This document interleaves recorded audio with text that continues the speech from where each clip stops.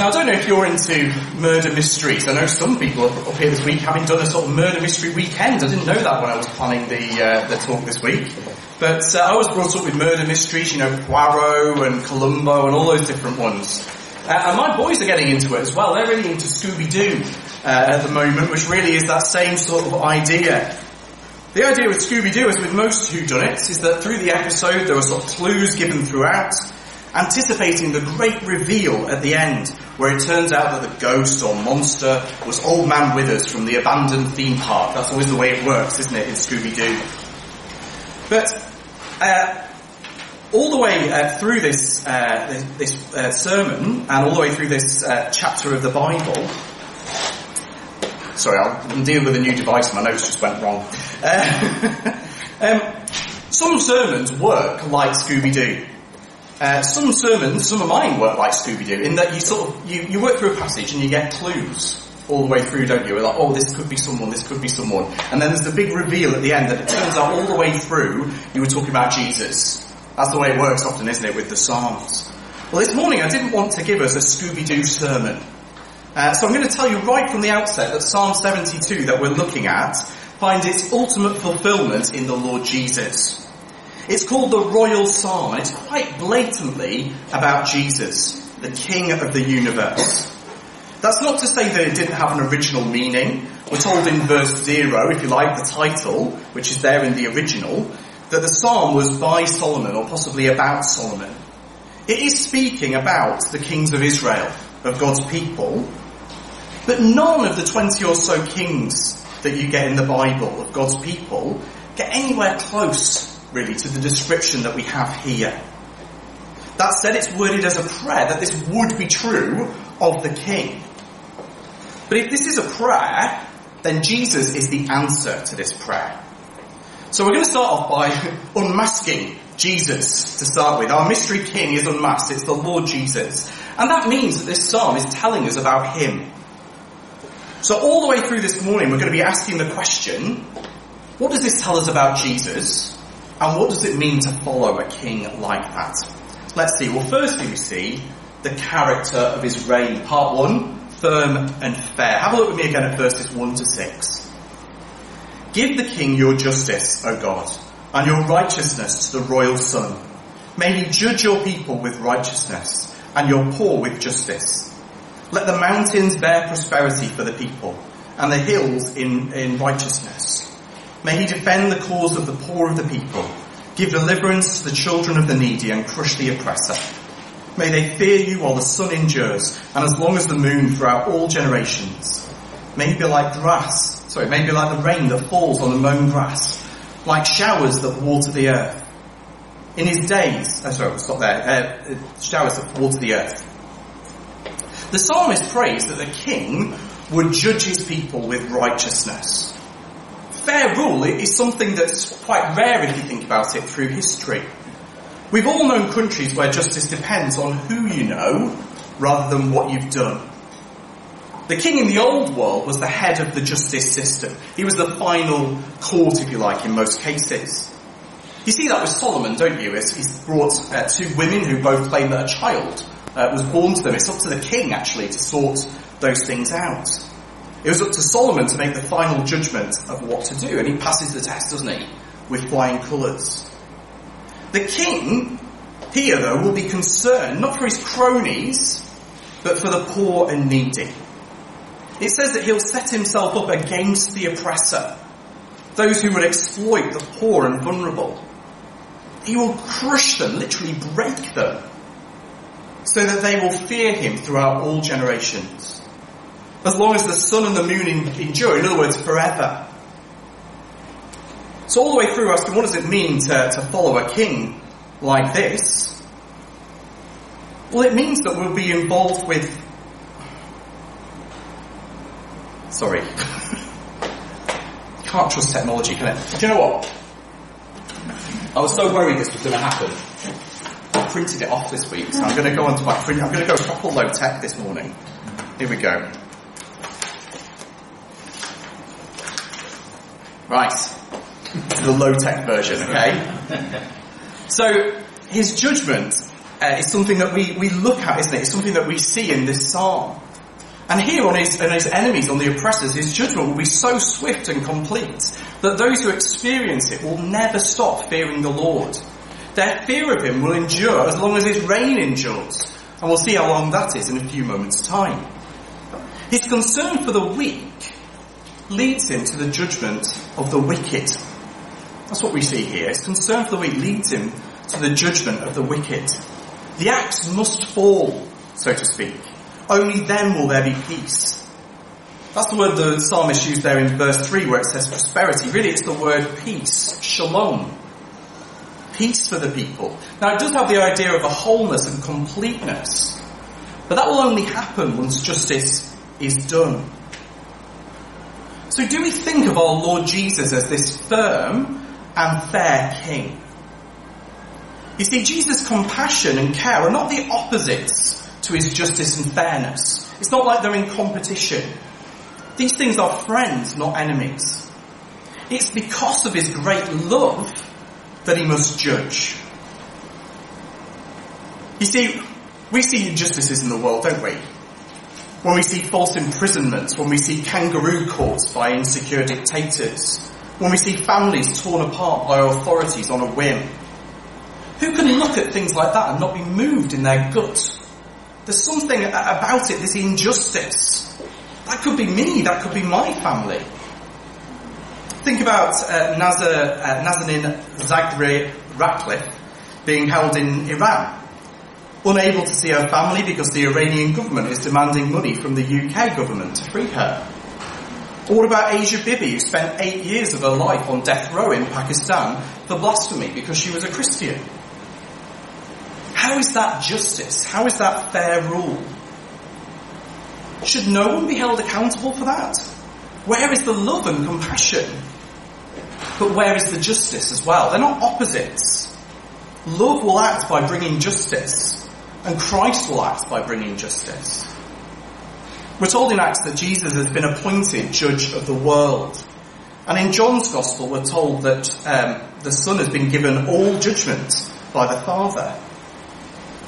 You see, in the old world, the king was that chief judge. And Jesus, as king, will judge with righteousness and justice. God's righteousness and justice. He will judge righteously and fairly. Is that how we think about the Lord Jesus, as a right and fair judge? Now, it's worth mentioning, though, at this point, that the same love and righteousness that takes him to the courtroom also took him to the cross. Again, it was not that the cross was love winning over justice. Actually, the cross shows us both. Because of his justice, it was not enough just to sweep our sins under the carpet and ignore them. But because of his love, he took the penalty himself. Speaking of Jesus, Isaiah wrote, he was crushed for our iniquities. That's the same word in our passage of what the king would do to the oppressors. So we can either be crushed by him, or let him be crushed for us. Justice demands that a penalty is paid, but this king is willing to take the penalty for us. So what does it mean to follow such a just and righteous king? Well, it means that we will be characterized by justice and righteousness. We will care about the plight of the oppressed and the needy. We will not be indifferent to injustice. Now, that's not being woke. That's being compassionate, isn't it? We might differ on what action we should take with different political opinions and things, but at the very least we will care. As ambassadors of our righteous King, we will care about righteousness. We will seek to do justice, love mercy, and walk humbly with the Lord our God. And we will accept the righteousness that he offers freely to those who put their trust in him. A righteousness that comes by faith. Have you accepted that righteousness that Jesus gives? Or are you setting yourself up as a rival king who's trying to take that righteousness yourself, make it yourself? Accept the righteousness he offers. The second thing that we see is the extent of his reign, all time and all places. Have a look at verses 7 to 10. In his days may the righteous flourish and peace abound till the moon be no more. May he have dominion from sea to sea and from the river to the ends of the earth. May desert tribes bow down before him, and his enemies lick the dust. May the kings of Tarshish and of the coastlands render him tribute. May the kings of Sheba and Seba bring gifts. May all the kings fall down before him, and all nations serve him. The psalmist calls for his reign to continue as long as the moon. Earlier it was as long as the sun endures. Now I looked this up this week. Scientists will tell you that the sun has enough fuel for the next 5 billion years. Now obviously this rule isn't supposed to be literally that long. It's supposed to be longer than that. Christ's reign will be longer than the sun, longer than 5 billion years. Whether he'll give us a new one or he'll give the old one a refit, I don't know. But don't think that that will stop Christ's reign when the sun runs out of helium and hydrogen. It will go on and on and on and on and on and on. The Duracell bunny has nothing on Christ. The cosmos has nothing on Christ. He was there before it, and he will outlast it if he doesn't renew it. His reign has a longer lifespan than the universe, if you like, left to itself. And it's not just that his reign is long, it's as wide as the universe. It's global. From sea to sea, it says. From the river, presumably the river Euphrates in the north, to the ends of the earth. Now you might have expected it to say, from the river to the river. You know, that's the way it goes, isn't it? But no, from the river to the ends of the earth. And if we haven't got the picture, he starts to share some of the places. The desert to the southeast and its warring tribes will bow so low that they'll be licking the dust, subdued like a serpent to crawl on its belly. Tarshish and its kings to the west will be under his control. Tarshish in the mind of the Israelites was about as far west as you could get. It's possibly Spain where Jonah tries to flee to be away from God. But this king will have dominion even there. The rulers of Sheba and Seba to the south, possibly Ethiopia area, will bring gifts. Now, of course, Solomon knew this firsthand, didn't he? Because he had the Queen of Sheba come and visit him. But all 4 points of the compass will be his, from east to west, from pole to pole. His reign shall know no end, temporally or spatially. All is his. There is nowhere, according to this psalm, that he is not king of. And this helps us understand, doesn't it, that the Messiah that the Jews were looking forward to was not just the king of the Jews, but the king of the cosmos, king of the world. His rule was to be for all places, for all time. And that is what we meet in Christ. And let's not limit Christ to being king of some and not of others. We sometimes speak, Jesus is my king, and that's right, isn't it? We speak of him personally. But all people owe him their loyalty and obedience and faith. Everybody. Even if they don't acknowledge his rule, he is still their king. So what does it mean to follow such a king? Well, surely we'll want to take news of his rule to the ends of the earth. As such, our mission to the ends of the earth is motivated by love for our fellow human beings, yes. But it's also motivated by our desire for Christ's glory. We want to see his global rule acknowledged globally, don't we? From the back streets of Burley and Wharfdale to the jungles of Borneo. We want it everywhere, don't we? We want to see his name and his fame spread from shore to shore. Now we talk about evangelism, and it's right that we do. But 90% of evangelism in some senses is enthusiasm, isn't it? If we love this king, we'll want others to know him, to honour him, to love him as we do. I'm quite happy to talk often about the latest book that I've read or the latest film, and I'll get very enthusiastic about it. The latest Netflix series that you've got to try out. But when was the last time I talked so enthusiastically about Jesus? About him? Peter and John, the apostles in the New Testament, told the authorities, we cannot but speak of what we have seen and heard. We have an awesome king. And if we're his followers, we'll want to tell everyone to know him and acknowledge his rightful rule over their lives. It also means that we need to be enthusiastic about global missions. We don't need to be embarrassed about missionaries. I was chatting to somebody in a cafe a few weeks ago, and they said the idea of missionaries made them feel sick, because they're not non-Christian, so they're all coming with their beliefs.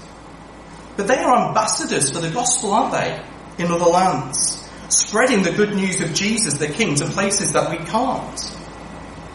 Do we pray for our missionaries?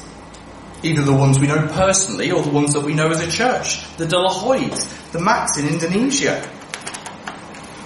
We've been getting updates from them at Prayer and Pizza. Do you know what they're doing at the moment? How they're doing? So it means that if we follow him, we'll care about mission, not just at home, but abroad. His reign is for all time and for all places. The third thing we see, the character of his reign, part 2, caring and compassionate. Let me read to you verse 11. May all kings fall down before him. All nations serve him. Verse 11 sums up what we've just seen. All nations will serve him. All kings will bow down before him. The word there is usually translated, or bow down, is usually translated worship. So just a few psalms on, Psalm 86 verse 9. All the nations you have made shall come and worship before you, O God, and shall glorify your name. Same word. But because this was firstly written to human kings, it makes sense, doesn't it? They've translated it bow down. But when applied to Christ, it could take on that meaning worship. Indeed, some see this actually as a prophecy of the kings coming, the Magi, the kings from the east who worship Jesus near the beginning of Matthew's Gospel. But why is this king to be worshipped by all nations and all kings? Well, look at what this king is like. Have a look at 12 and 13. For he delivers the needy when he calls, the poor and him who has no helper. He has pity on the weak and the needy, and saves the lives of the needy. This king is a rescuer. He delivers the poor. He saves the lives of the needy. He redeems their lives. He's a rescuer of the oppressed, the poor, the needy and the weak. And isn't that the sort of king that we want? Isn't that a good thing? Who cares for those who have no one to care for them? Who has no regard for pomp or position, but cares for the lowliest in society? We all want rulers like this, don't we? We know that it's right for a ruler to speak this way, isn't it, and do these things. That's why every party, every political party, the politicians always appeal to this, don't they? No party says, we will protect the rich and the powerful. This doesn't come down very well, does it? It's always the weak and the needy, the poor. Whatever they actually do in government, that's what the language that they speak. But unlike politicians who so often say one thing and do another, this king actually does what he says. He rescues the poor and oppressed. He redeems them. And I think we can understand this in two ways. One, in the literal sense. Jesus did care for the needy and the weak. He healed the sick. He had compassion on the crowd. He associated with the outcast and the downtrodden. Their blood was precious in his sight. Think about the woman caught in adultery that Jesus stops the execution of. He showed care and compassion, the like of which this world has never seen. But also, in the New Testament, believers are pictured as weak and needy, blind and in need of rescue. And of course, Jesus is our rescuer. He's our rescuing king, the deliverer. And our blood is precious in his sight. So precious that he shed his own blood to rescue us as he died on the cross in our place. So what does it mean to follow such a king?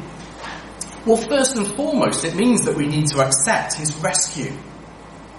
If he came as a rescuer, then what an insult to not be rescued by him, to refuse.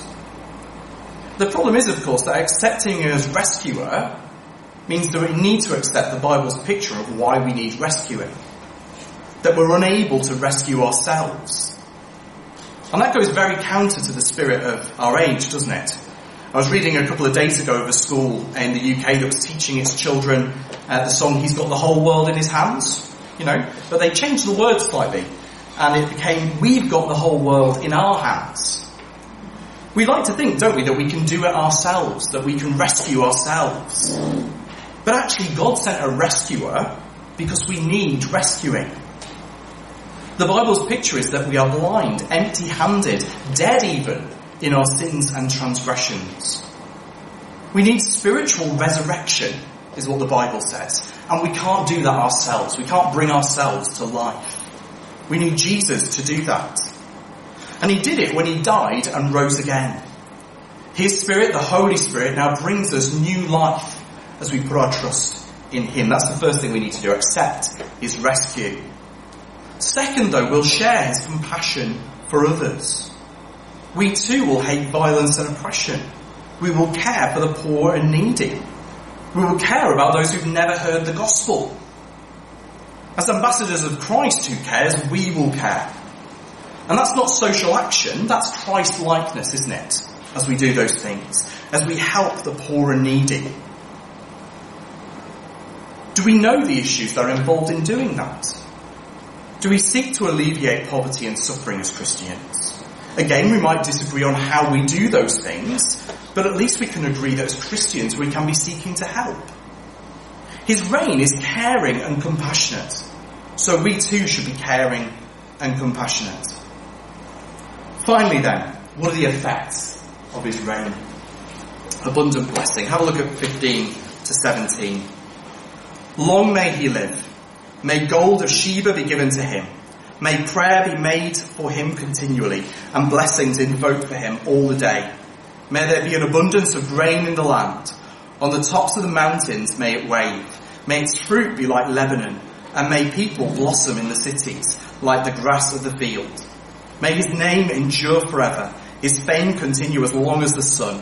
May people call him blessed, and all nations be blessed in, may people be blessed in him, and all nations call him blessed. The last section speaks of the amazing blessings that come from this king. Riches and abundance, trees blossoming, fruit multiplying, people multiplying like blossom or like grass. People will bless him, and people will be blessed in him, in verse 17. It's harking back to the promises that God made to Abraham. So in Genesis 12, verses 2 and 3, I think it's on the back of your notice sheets. And I will make you a great nation, and I will bless you and make your name great, so that you will be a blessing. I will bless those who bless you, and him who dishonors you I will curse. And in you all families of the earth shall be blessed.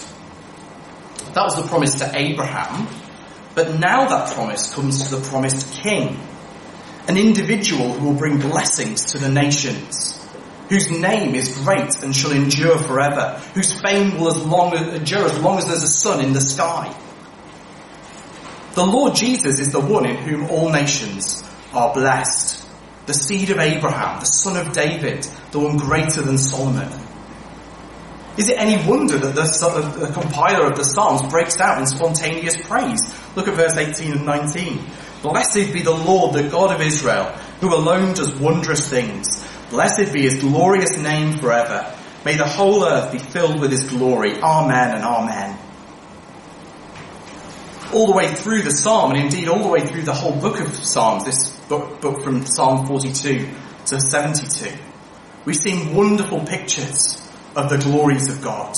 We've seen the wonderful works that he's accomplished through David to bring these wonderful pictures in history. We've seen how God has stood by his people, in the midst of trouble and trial. How he's rescued his people out of problems and trouble again and again. He prays that the whole earth be filled with the glory of that wondrous rescuing king who brings blessing to all peoples. Well, what will it look like to follow such a king? Well, we too will praise his name, won't we? We'll praise the name of the Lord our God.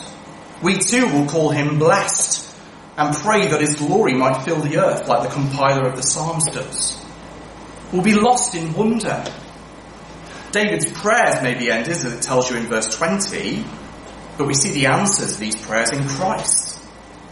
David's prayers and praise may be over, but our prayers and praise carry on. We continue to praise our great and glorious King, who alone does wondrous things. Now, David might not have known where all this section was heading, nor the other psalmists here, nor the compiler of the Psalms even. But now here at the end of history, the mask has come off. His identity is revealed. We know the one whom we are praising, the Lord Jesus. Not the villain, but the hero of history. The great king who yet suffered but still trusted in his Father. Not Old Man Withers from the abandoned theme park, but Christ. The mystery hidden for ages, yet not revealed, now revealed for all time. The Psalm of 72, Psalm, the royal psalm, well, the King is Jesus. So let's honour and worship him as his faithful servants. Let's pray. Father God, thank you for the Lord Jesus. Father, thank you for all the ways that he fulfills this psalm. Father, thank you that he is the answer to this prayer.